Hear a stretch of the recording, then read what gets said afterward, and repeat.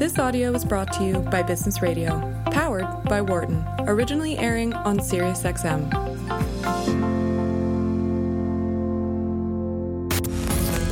You're listening to Marketing Matters on Business Radio.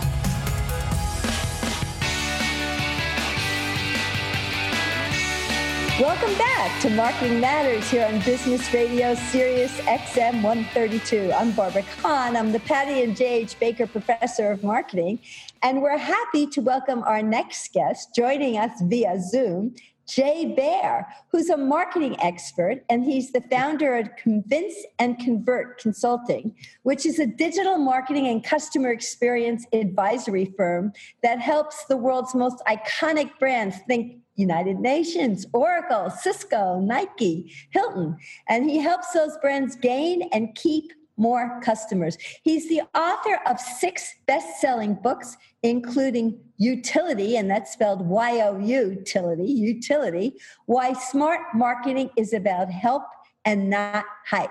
Hello, Jay. Barbara, how's it going? Fantastic to be with you and all the SiriusXM listeners out there. Yes, it's great to have you. So tell me a little bit, just how did you get to be a marketing expert? What makes you a marketing expert? You know, I came by it accidentally in some ways. I was originally a political science major, and I started my career as a political campaign consultant. I managed political campaigns for Congress, for governor, for United States Senate, even worked on some presidential campaigns. But then I realized that that is not a business that I wanted to be in because it's a tough gig for sure. And I realized, though, that if I could get somebody elected, that's not really different than marketing a car or a hotel or soup or anything else. And so I went from politics to what we would now consider to be sort of traditional marketing, analog marketing. And I did that for a short time. And then I sort of accidentally got involved in digital marketing all the way back in 1993 when domain names were still free. You could register whatever domain name you wanted and pay nothing for it. And a true story, Barbara, my partners and I, in my very first internet company, circa 1993, we got a call one day from Anheuser-Busch Brewing, and they said, hey, understand that you guys own the domain name Budweiser.com. And we said, yeah, we do. So we want to build our very first website for the beer, and we'd like to have that domain name. And we said, well, I'm sure you would. We're not just going to give it to you, though. And so we sold Budweiser.com to Anheuser-Busch in 1993 for 50 cases of beer. That is a true story. I was 23 at the time, so I felt like we got a great deal. I was like, that's a lot of beer, when you're 23. So I've been doing this. I've been doing this a really long time. I've seen the essentially the entire history of the web, from sleeping on the floor to reboot the servers to TikTok and everything in between. Wow, I'm really surprised by that story, because I've heard a lot of people who strategically did buy, they were smart enough to buy, and obviously you were too if you got Budweiser, to buy those domain names before anybody realized what the internet was, and they did make a killing doing that. Well, when they were free, it wasn't that hard. But the rest of the story, Barbara, goes like this. So we sold Budweiser.com for beer, and then we sold Guinness.com for 2 trips to Ireland. We got slightly smarter each time. And then my partner had some that he had registered before I joined the firm, so my name wasn't on the paperwork. And one of those was beer.com. You can see a theme in our registrations. Yeah, really. He sold beer.com to Molson Brewing for like $5.2 million. Okay. I didn't see any of that, and here I am with you. No, the 1993 really is before, because Amazon didn't start till 97. So it was pre-browser. It was pre-Yahoo, way before Google. It's funny about Amazon. I have a coffee mug from Amazon that they sent me for being one of the first 500 customers ever. And I'm like, that coffee mug's going to be worth something someday.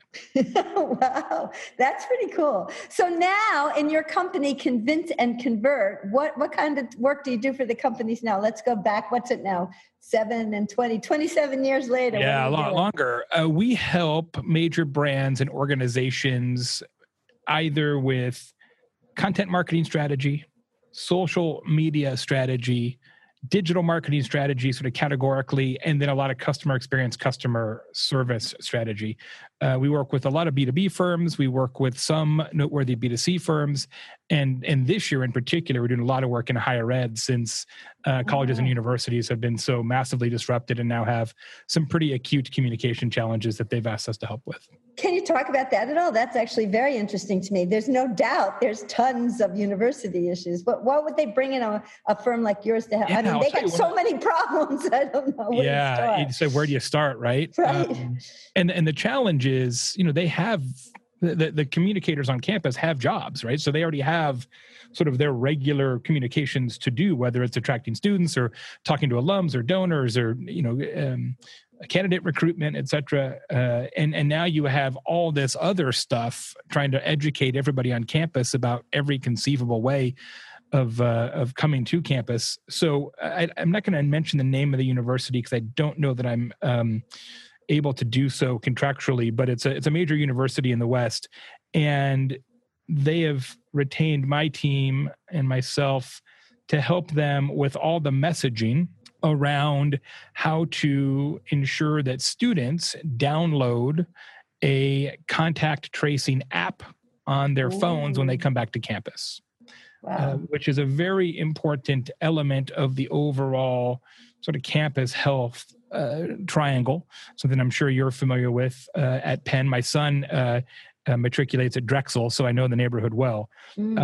And it's a real challenge because students have a different perspective on COVID than other people.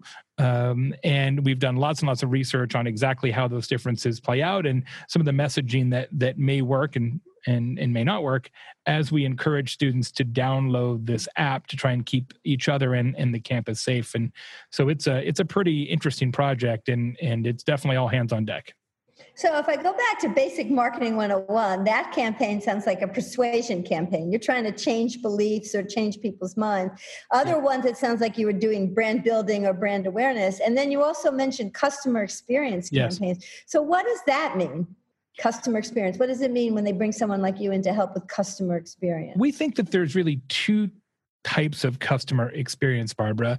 There are choices that you make in the operations of your enterprise that reduce churn, that prevent customer defections. And those are typically customer experience initiatives around competency. So let's make sure that we remove friction, we remove obstacles, we remove uncertainty, dissonance, and doubt from the mind of the customer. We don't want to give anybody a bad experience that gives them a reason to leave us for an alternative provider.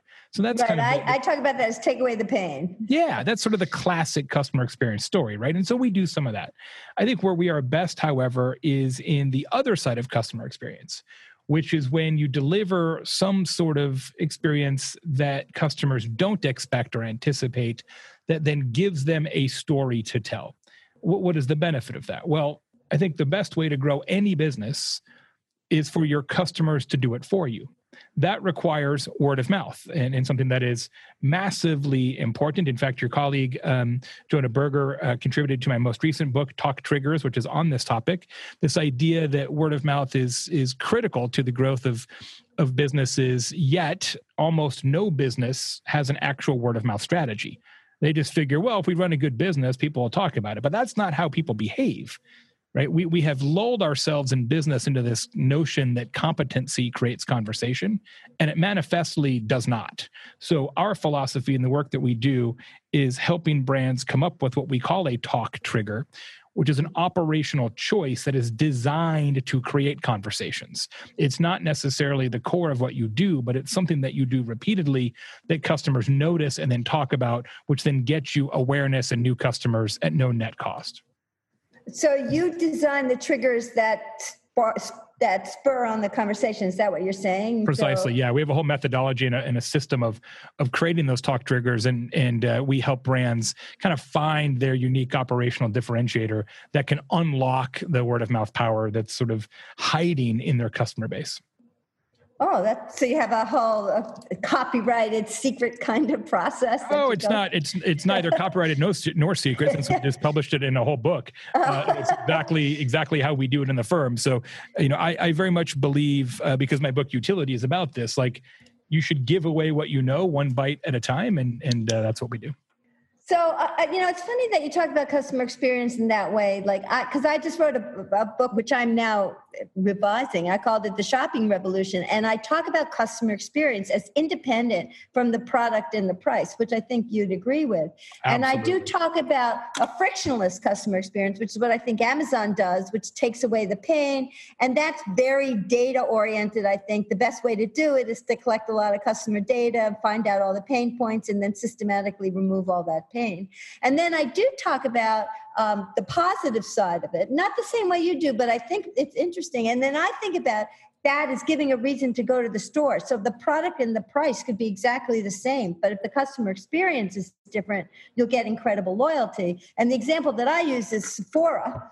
Sephora sold the exact same cosmetics at pretty much the same price Macy's did, but everyone went to Sephora because you could try the makeup on. It was much more of a playground. And they had people on the floor who actually knew what they were doing. And they weren't on commission and they weren't selling and things like that. So it was completely about the experience that they were marketing. Then in that case, I think about promoting that word of mouth was because I don't think of it as necessarily a trigger, but maybe you think about it differently. How would you characterize? So I'm just saying this is the way I talked about it, but it sounds different from the way you're talking about it. I think it's similar, but slightly different. We think of it as ideally something in the operations of your business that the customers don't necessarily expect. And it's that deviation from expectation, which is what becomes disproportionately noticeable and therefore inherently talkable. So I'll give you an example. I have had, I guess maybe 7 accounting firms in my career who do my business taxes. And as far as I know, they're all pretty good. Don't really have any complaints, but I've never told anybody a story. I've never made really a strong accounting referral. I've never said hey, Barbara, check this out. Got my tax returns. Turns out all the numbers added up, right? Because that's what accountants do. That's what I expect to happen. However, there is an accounting firm in Indianapolis, not too far from me, called Bogdanoff and Dodges. Not noteworthy in any way, really. Small accounting firm, personal returns, small business returns, a little bit of tax advice, 2 principals, a couple of associates, front desk person. There are somewhere around 10,000 accounting firms in America that do the exact same thing for almost the exact same money. There is zero product or price differentiation. However, they have a talk trigger. It works like this, Barbara. They respond to every client, phone or email, within 5 minutes at all times. 5-minute response time. They've engineered the operations of their firm to be able to do that. Now, they're not my accountants. Perhaps they should be. But if my accountant responded to me within 5 minutes, which he does not, would I tell you that story as opposed to the numbers added up? Yes, it's a much more interesting story to tell. It's much more likely to be a word-of-mouth propellant on behalf of the clients. And it's not an accident that they've done it that way. It creates marketing momentum. Yeah, so that's your idea of a trigger. Let me shift gears on this customer experience. I want to talk about the post-pandemic reputation building also that I know you do, but I want to talk one more thing about this customer experience. So in this book that I'm revising, just because it's top of mind for me, I just finished a chapter on retail in China. And one of the things that's happening in China a lot is, I'm sure you know, the new retail, which is the convergent omni-channel experience, offline and online, and with Singles Day and Alibaba there, a lot of what they're doing is shoppertainment and live streaming. And it's not really a surprise. It's literally about entertainment. Mm-hmm. Kim Kardashian sold 15,000, whatever she was, perfume, I think, because she was entertaining, and she was with Baer, who's a big KOL there in China. Mm-hmm. So it's different. It's not that it's not unexpected. It's that I'm tuning in to hear the entertainment. And while I'm there, I may purchase something that people are talking about. That's a different idea then, right? Yes, I think so. It's equally powerful. I would argue that when you do it that way, you're essentially differentiating on product, right? That the actual thing that you sell isn't necessarily different, but you're not really selling that, right? You're selling the product plus everything around it, right? So it's almost like your packaging is, if you think about the sort of the classic P's, the packaging part of it is the differentiator more so than kind of the unexpected element, which is what we typically think about for talk triggers. But I think you're exactly, and that's Kim what's going to Kardashian. It is, but like a lot of the idea of moving into entertainment. Let me entertain you. Let me engage you. You're coming to me for the entertainment, and while I'm there, it's a slightly different kind of thing. I think it's going to be the future of retail. It's the only thing that will allow small retailers to survive, in my estimation, is some sort of disproportionate experience. You're not going to be able to win on price. You're not going to be able to win on selection. You're either going to be able to win on, these are products that nobody else has, right? It has to be a truly unique, almost handmade product selection, or you're going to have to deliver some mix of shopping and entertainment, right? You see this now with, sort of the convergence of bookstores with live music venues and that kind of an idea. That hybrid approach to retailing, I think, will be all that's left to small retailers within 2 years. Yeah, it's going to be pretty interesting. I'm Barbara Kahn, and this is Marketing Matters, and we're joined this hour by Baer, who's a marketing and customer experience expert, and he advises the world's most iconic brands, and he just talked about some of his strategies for marketing customer experience and bringing in customers based on what's different about the experience that's wrapped around your brand. But he is also a brand expert, and he's been working with a lot of companies to rebuild their reputation post-pandemic. And, when we look at the way COVID is struck, there are definitely winners and losers. I wonder if you work with both. Like, one of the things I was thinking about is with everybody isolating at home and everybody doing their own cooking, we've seen a resurgence in CPG brands that were before the crisis having market share declines, but now everybody's drinking Campbell's soup and eating Oreo cookies, and you get a lot of new users who are brought back into these old brands. And I think the question is, what will happen over time? How can these brands who were the winners, let's talk about the winners first from COVID. You were in the right place at the right time during COVID, and opportunistically, people came into your brand. But now you got to keep these people in these old legacy brands. And these are the same millennials and Gen Zs who had walked away from these brands.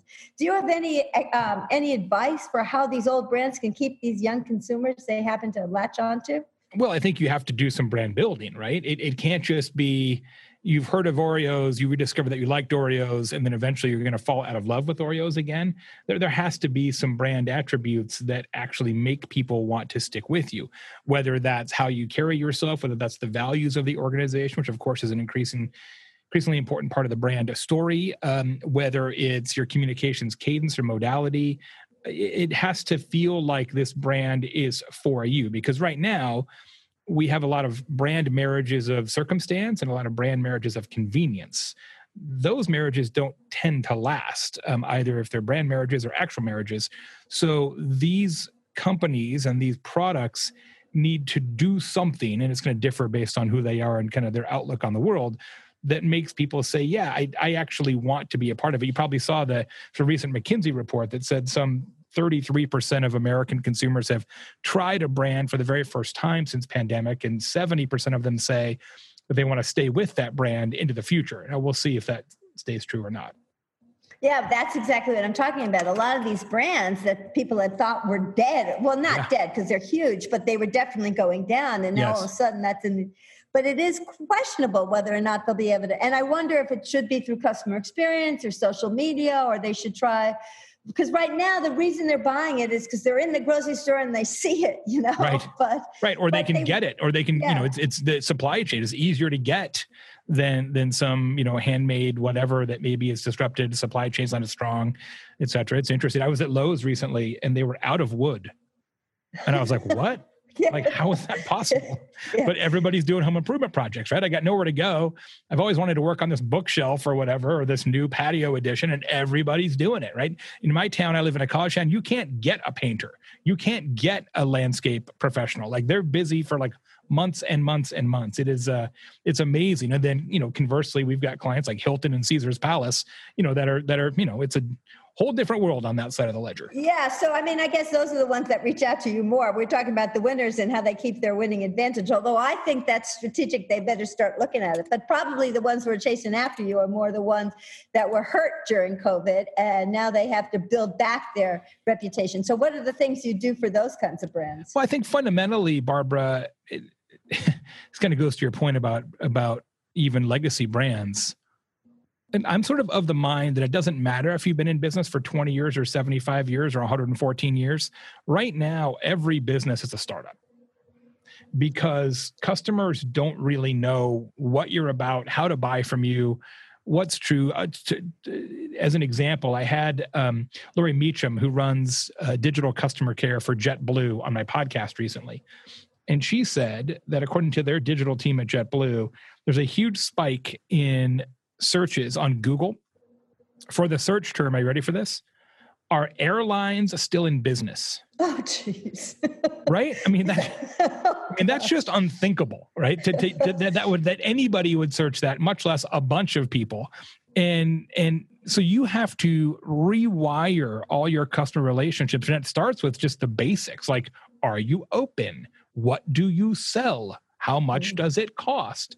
Do you have to wear a mask? Like, I mean, you got to go all the way back to the basics. And what I've been telling people is like, look, right now, the FAQ is your competitive advantage. If you can have the easy to understand, formatted in different types of content, video, audio, text, pictures, puppet show, whatever, you got to re-educate your customers and leave no stone unturned. That is really your best play right now. Then the second piece is to rebuild your reputation, which is more and more because we have this huge amount of angst and confusion. As a marketer, your job right now needs to be to close the uncertainty gap for your customers. Because the more they're not positive, the more their money stays in their pocket. And so it's understanding where they have concerns or confusion and taking that away is really important. And some of that's reviews. So I'll give you an example. If you were going to go buy something now or go to a restaurant or whatever, and I'm sure this is true for you, given your profession and mine as well, I do a lot of looking at reviews. If I look at a review right now from February, how much credence do you give that review? Like 0%. Like it doesn't matter. It like doesn't even exist. It's like a review from Neptune. It doesn't even matter, right? So it doesn't matter if you've got 14,000 reviews for your product. You have as many reviews as you had since you reopened. That's how many you actually have, right? So you've got to completely reconstitute the entire reputation of the brand or the product or the business. And that includes customer reviews and responding in social and all the kind of blocking and tackling that I've written about in the past, which seem to be sort of water under the bridge for a lot of brands. And it's not anymore. You got to start over. It's really amazing to me. Yeah, that's a really interesting insight to think about COVID as like a stop button and then go and redo everything as if it's brand new because people are not taking any expectations from before COVID to post-COVID if you were one of the brands that were singularly affected. Yeah. One of the questions that I get a lot, I'm curious to know what your answer is I talk to a lot of reporters and many times they consider themselves the saviors of the small brands and the small restaurants and the family businesses going out. And they're really looking for whatever advice they can get to help these brands stay in place. Do you have any advice for them, the small family restaurant or the Absolutely. Several of my friends own restaurants here in my town, and I tell them the same thing. And I mentioned a moment ago, the most important thing you can do right now is to listen harder, right? To really talk to your customers. I'm not just saying, yeah, pay attention to your customers. I mean, proactively call 5 customers a day and say, hey, what's on your mind? Really dive into customer thinking. And then also listen harder. There's a lot of chatter about businesses now in places that aren't Facebook and your own inbox.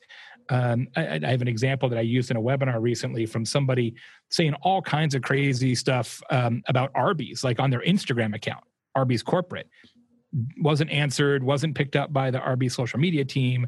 And you're like, you don't think of Instagram as a customer service channel, but everything is a potential customer service channel right now. So you've got to talk to customers, number one, listen harder, number two, and then number three is use 1 and 2 as the raw materials to build that really comprehensive, frequently asked questions, and then proactively answer those questions on your website, on your Google local pages, via email to your customers, and in social.